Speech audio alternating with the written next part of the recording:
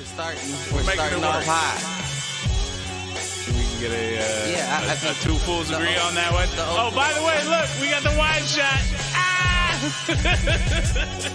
There was you had accountability. Now what I can Now all you need is a podcast and a YouTube channel. No, not even. Where give me the money. Show me the money.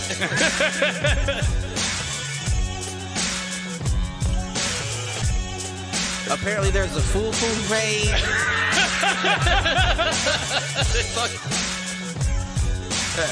Shoot the J. Shoot it.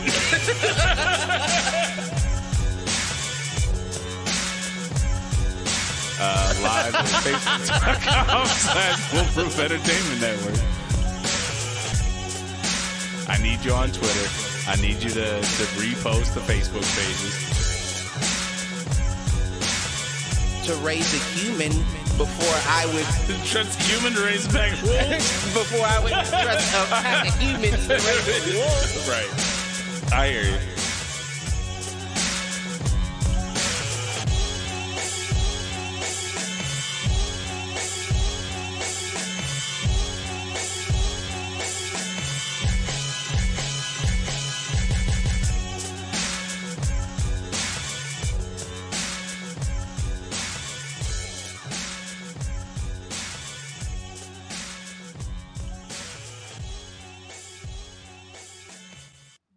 Yo, what up, fools? Welcome to another edition of Do Fools Agree. As always, I'm your host, Michael Reggie, here with nobody, because my partner is probably asleep right now for who knows what.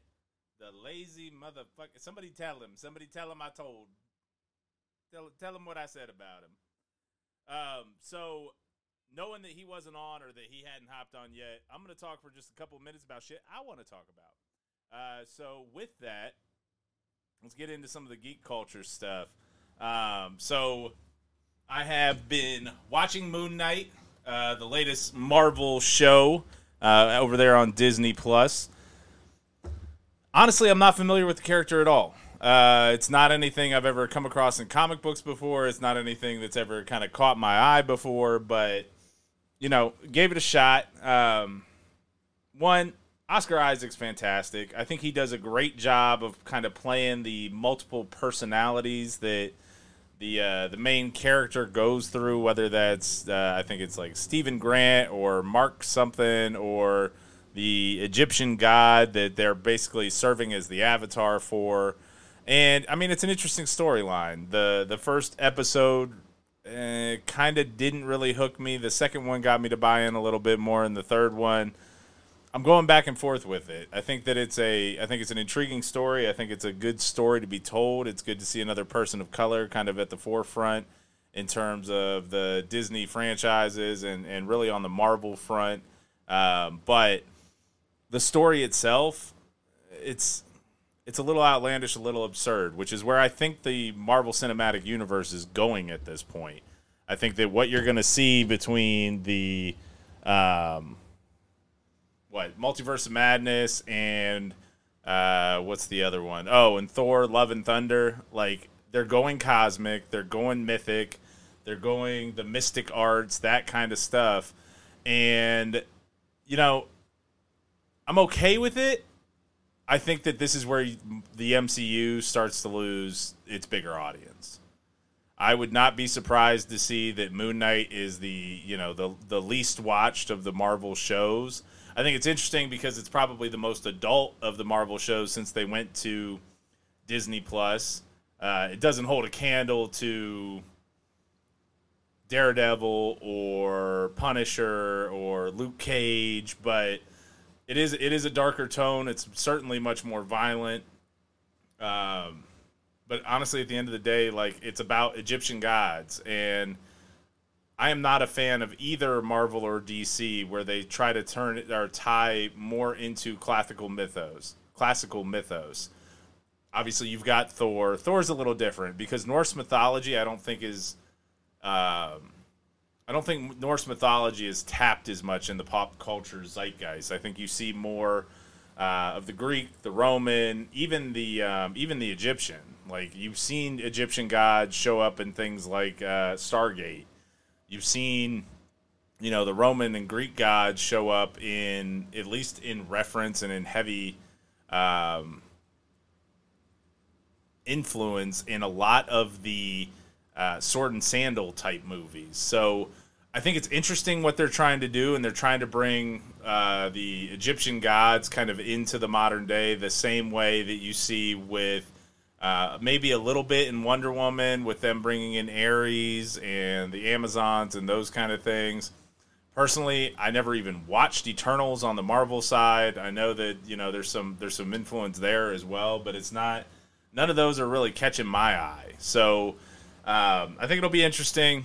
I mean, like I said, Moon Knight's okay. I'm not super excited about it, but I'm still watching it. And it's the Disney Plus model, right? Like they've hooked me for the Star Wars shows and most of the Marvel shows. And so rather than give up my subscription for a month, I'll watch Moon Knight. I'll have something to watch on there. The other one that dropped on Disney Plus lately was that I can't remember. It's like Red Panda or something, and it's interesting. It's a little adult or I guess I wouldn't say adult. I guess it's a little teenish for something that's on Disney Plus, especially coming out of like Pixar. So I know my son wanted to watch it. He watched it, and it wasn't something that like he immediately understood kind of everything that was going on, because obviously it's about the female body changing and things like that. And while I'm sure there's an audience for it out there, it's not your standard Pixar flick. So that's Red Panda. Really, the thing that I'm waiting for right now on Disney Plus is Obi-Wan. I think Obi-Wan is teeing up to be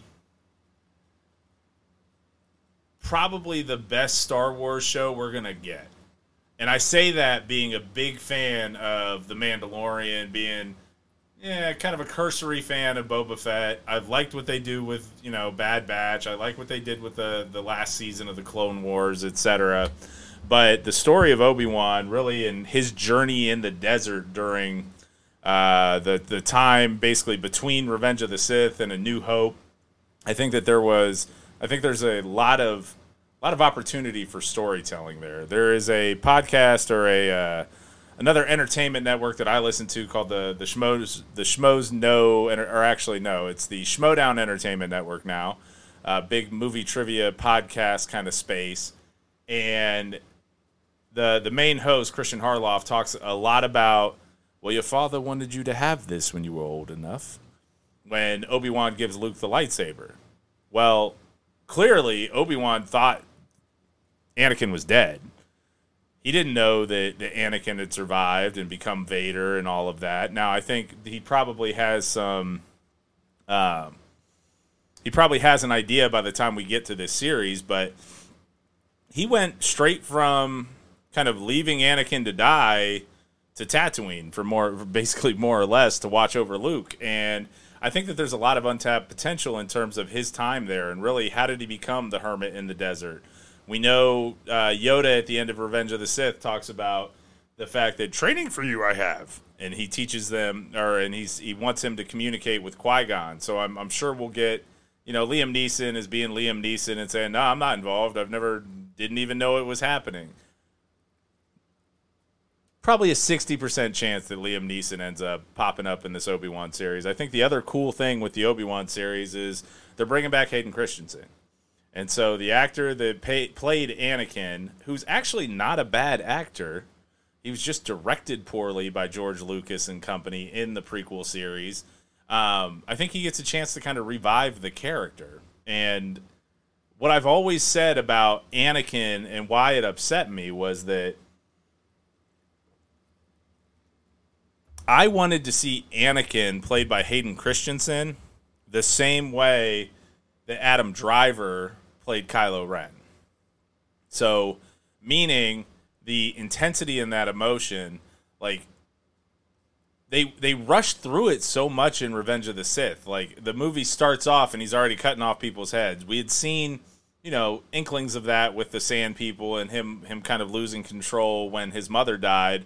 But for whatever reason, Anakin's turn in the prequel trilogy doesn't feel earned. it was more like, oh no, we need to move the plot along, so he's going to start just getting angry for no reason. When a lot of the materials that kind of existed in the legends of Star Wars really talked about how his fall to the dark side was much more kind of insidious, meaning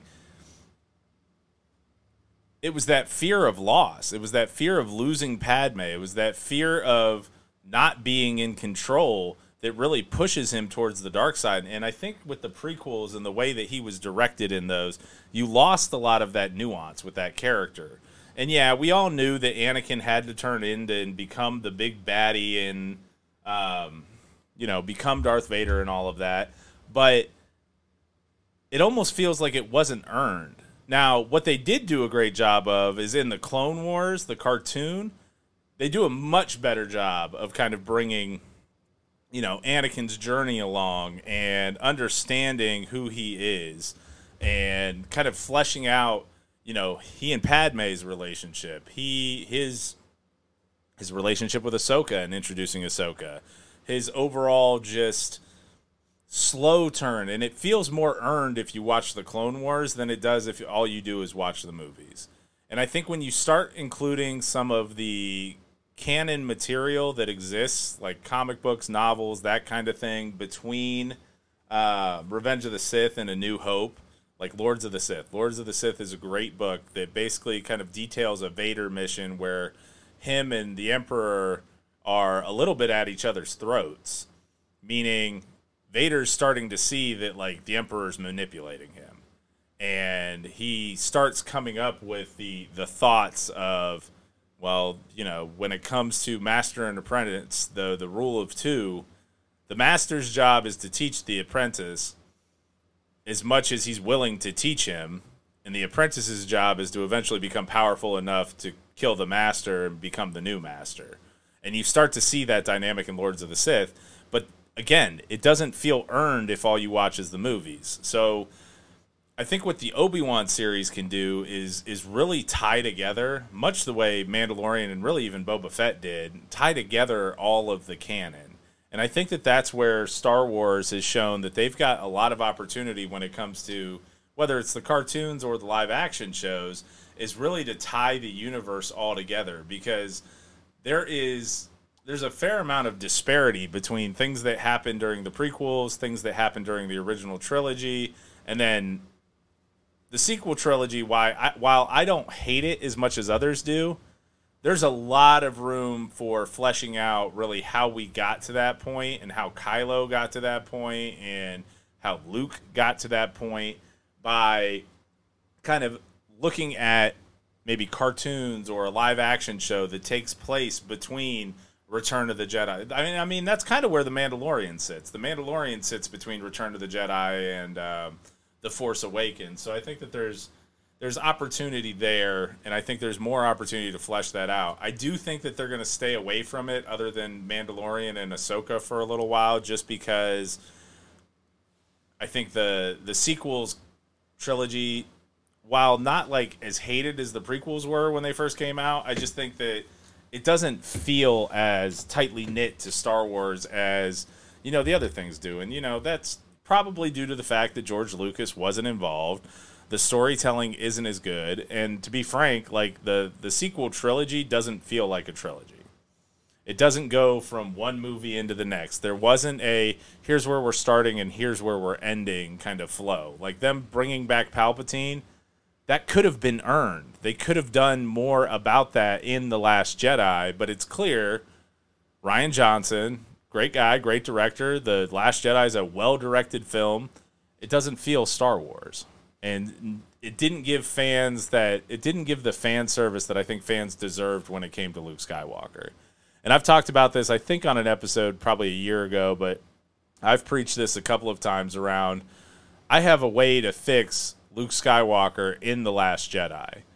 And it is a role-playing game based on the Legends of Luke Skywalker book that allows you to basically play as Luke Skywalker in a role-playing game scenario and play him however you want to play him. From the minute of Return of the Jedi ending, where he's buried or he's cremated Vader, and he sees his father, sees all of that, all the way up until the scene with Kylo where Kylo turns on him at the Jedi Temple or at the Jedi School. And what you would allow fans to do at that point is you could level him up. He could have, all the badass powers you ever wanted him to have. He could turn a little dark. You could play it true to the light, all of that. And then at the end, what it ends with is the scene between Kylo and Luke, where Luke confronts Kylo about him turning, or confronts Ben Solo about turning, and then the game ends. And then you can interpret The Last Jedi and everything that happens with Luke, everything that happens with Kylo in that, however the hell you want. They've already kind of done it by showing you that scene from 3 different angles. And if you let them do that, if you let fans kind of fill in the gaps between Return of the Jedi and The Last Jedi however they want to, it really kind of fleshes out the story. And it makes the sequel trilogy not as, shocking or not as disappointing, because you can come up with your own story for how to get there. So that's one passion point on that topic that, I think I've talked about it on the show once or twice before, but I don't know for sure. But yeah, I think that there's a lot of good things. And I think circling back to Obi-Wan, the fact that they're bringing in the Inquisitors and the Jedi and the hunting for Jedi, and I think we're going to see Obi-Wan kind of go off planet, get off of Tatooine, and maybe, again, there's another line that Harloff talks about that's, so in addition to your father wanted you to have this when you were old enough, there's another line in A New Hope where Obi-Wan says he's more machine than man now about Vader. And I can't remember that. It may be in Empire Strikes Back. But either way, we've got to see, how does Obi-Wan find out that Darth Vader is still alive? How does Obi-Wan find out that Anakin is Darth Vader? And I think that there's a lot of fun opportunity there with a show like this. And I think it'll give fans the fan service they want, especially because you brought back Ewan McGregor. He was probably the most loved character of the prequels. And I'm really excited about the fact that they're giving Hayden Christensen another shot to come in and play Anakin and kind of redeem that character as well. Because I do think that if you see the relationship kind of behind the scenes footage between Ewan McGregor and Hayden Christensen, they really love doing that stuff. And I think everybody kind of felt like it just wasn't directed well. The story's there. The mythos of Star Wars is there, but the actual directing and dialogue is awful in the prequels. I mean, even, everybody makes the jokes about, I hate sand, when Anakin's talking to Padme and that kind of stuff. And really, if that could have been punched up a little bit from a writing standpoint, the prequels would be just as revered as the original trilogy. And I firmly believe that. Yeah, so I think there's just a lot of opportunity there when it comes to the Obi-Wan series. The last thing that I'll hit on, and we'll keep this a short, 20, 30-minute episode. This will kind of be a refresh of, I think for 3 or 4 episodes I did One Fool's Opinion, where I talk, geek culture shit, and kind of doing a recast of that. But I talked about it a little bit last week, Picard. Picard, I think the last episode or 2 has been a little disappointing, but I think I see where they're going. I think on top of that, they are very much teasing that season 3 of Picard, which it's a little weird that they're teasing season 3 of Picard when season 2 of Picard's not done yet. But they're teasing season 3 and bringing back, I think, all of the Next Generation cast. So they're bringing back LeVar Burton as Geordi. They're bringing back Michael Dorn as Worf. Riker's going to be there. Troy's going to be there. The one that surprised me that I wasn't sure we were going to see was Gates McFadden. So Dr. Crusher making a comeback. She has not done anything Star Trek related pretty much since she left and since she kind of moved on. But it's exciting to be able to get the whole Next Generation cast back together, and it seems like that's going to be Picard season 3. Where they're at right now, and I haven't seen this week's episode yet when it comes to Picard, but it's kind of lulled off the last week or two, I felt, because they got away from kind of the main story and they did this little bit of like deep dive into, Picard's past and his childhood and really his internal psyche that frankly kind of took away from where they were going with the story. So I felt like there was opportunity there, but at the end of the day, they're going to come to a conclusion here with the Borg and the Q and some of this time travel that they're doing. And honestly, it's just fun. Like, it's the most classic Star Trek. And when I think about classic Star Trek, I'm not talking the original series. I didn't grow up on the original series. Yes, I watched the original series movies with Kirk and Spock. Spock is my homeboy. I got a shirt that says it. It's funny because I'm running the code name of the project at work right now is Project Vulcan, so I sign all of my project communication with Live Long and Prosper. But it's the most Star Trek feeling show since Voyager. And really, when I identify with like being a Star Trek fan, it is The Next Generation, it's Deep Space Nine, and it's Voyager. I remember staying up late to watch the Voyager premiere with my dad. And then he passed, I think, a year or two later, because I can't remember if it started in 95 or 96. But, like, my fondest memories with my dad are sitting there watching Star Trek with him. It's part of the reason why I'm still a big fan. The other thing that I'm excited about is there is a new Star Trek video game coming out that is by the folks that... So it's not by Telltale Games, but it's by a bunch of people who came over from Telltale Games, and I think it's under the Epic Games studio, but I can't remember for sure. But they are doing something that is in the I forget what they call it, the Prime timeline instead of the Kelvin timeline. So, real nerd moment here. The Prime timeline is the original Star Trek, Next Generation, Deep Space Nine, Voyager. The Kelvin timeline is the timeline that takes place with basically Chris Pine's Captain Kirk and Zachary Quinto's Spock. So the movies that came out in 2009 and beyond.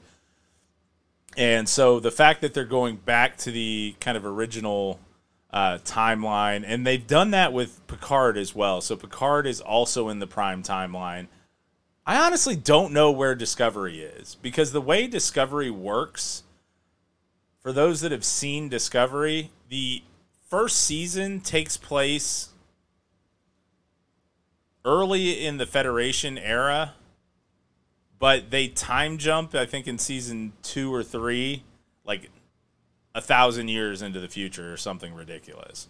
And so it doesn't necessarily feel like classic Star Trek in the sense that a lot of the world that just no longer exists, because they've done this massive time jump and they've gone forward in time, and the Federation's been basically destroyed, and the most recent season of Discovery was all about like them rebuilding the Federation and protecting the new Federation. That was really the last 2 seasons, so season 3 and season 4.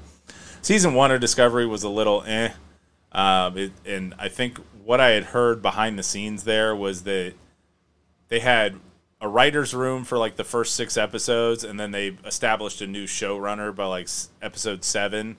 So the way that series aired, like 1, 2, and like the last 8 episodes were all really a cohesive story, versus some of the stuff in the middle just wasn't as clean. And then from season 2 onward, Star Trek has always been serialized, but it's been more episodic.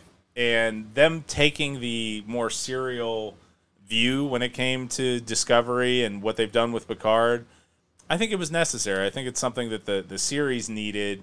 But what I do like is that Discovery and Picard both at least kind of bring you back to that, what I would call the classic Trek vibe. And then what they do is they push out from a cinematic perspective, from a storytelling perspective. The world feels like Star Trek, where I didn't really feel like the movies with Chris Pine felt like Star Trek to me. Like, they felt more action adventure-y. They felt more Star Wars. Season 2, 3, and 4 of Discovery, plus most of Picard, feels more science fiction. And I do think that there's a big difference between, action adventure in a future setting versus science fiction. And where Star Trek plays the strongest, and what Gene Roddenberry's vision was science fiction. It was, how do we use technology to achieve kind of utopian state for human life? And then once human life is kind of all hunky-dory and like holding hands and all of that, how do they go into the galaxy and kind of expand from there? So that was really the nerdy topics that I wanted to hit, and I figured I would hop on, even though my boy is probably asleep somewhere. Cliff, if you sleep, get your rest, man. Hope you don't wake up, 10 minutes from now and be like, oh man, I should have hopped on. But with all of that, I am going to go ahead and sign off, and I appreciate you all tuning in tonight. Hopefully next week my boy doesn't stand me up, but it's all good. Do me a favor, like, share, subscribe, and extra favor, if you want to hear more content like this, and to be clear, Cliff doesn't mind talking about this stuff once in a while, and he's cool when I bring it up on the shows and that kind of stuff. We all know that's usually when he takes his piss break. But if you want to hear more content like this, and you'd like to see me do more content like this, and want to have a little bit more that geek or nerd culture type show, do me a favor. Leave me a comment. Leave something on the Facebook page. Leave something in the YouTube comments. Just let me know, and I will see what I can do. Or even better, leave the comment on our iTunes feed, because that can help us kind of build the ranks there. We're doing all right in the actual podcast apps, whether that's Apple Podcasts, Spotify, those kind of things. But really what helps us out the most is a rate, a comment in those types of things. And then, in the social media sphere, whether it's YouTube or Facebook, do us a favor, like, share, subscribe, all that stuff. And with all of that, I'm going to peace out early. Peace out, fools.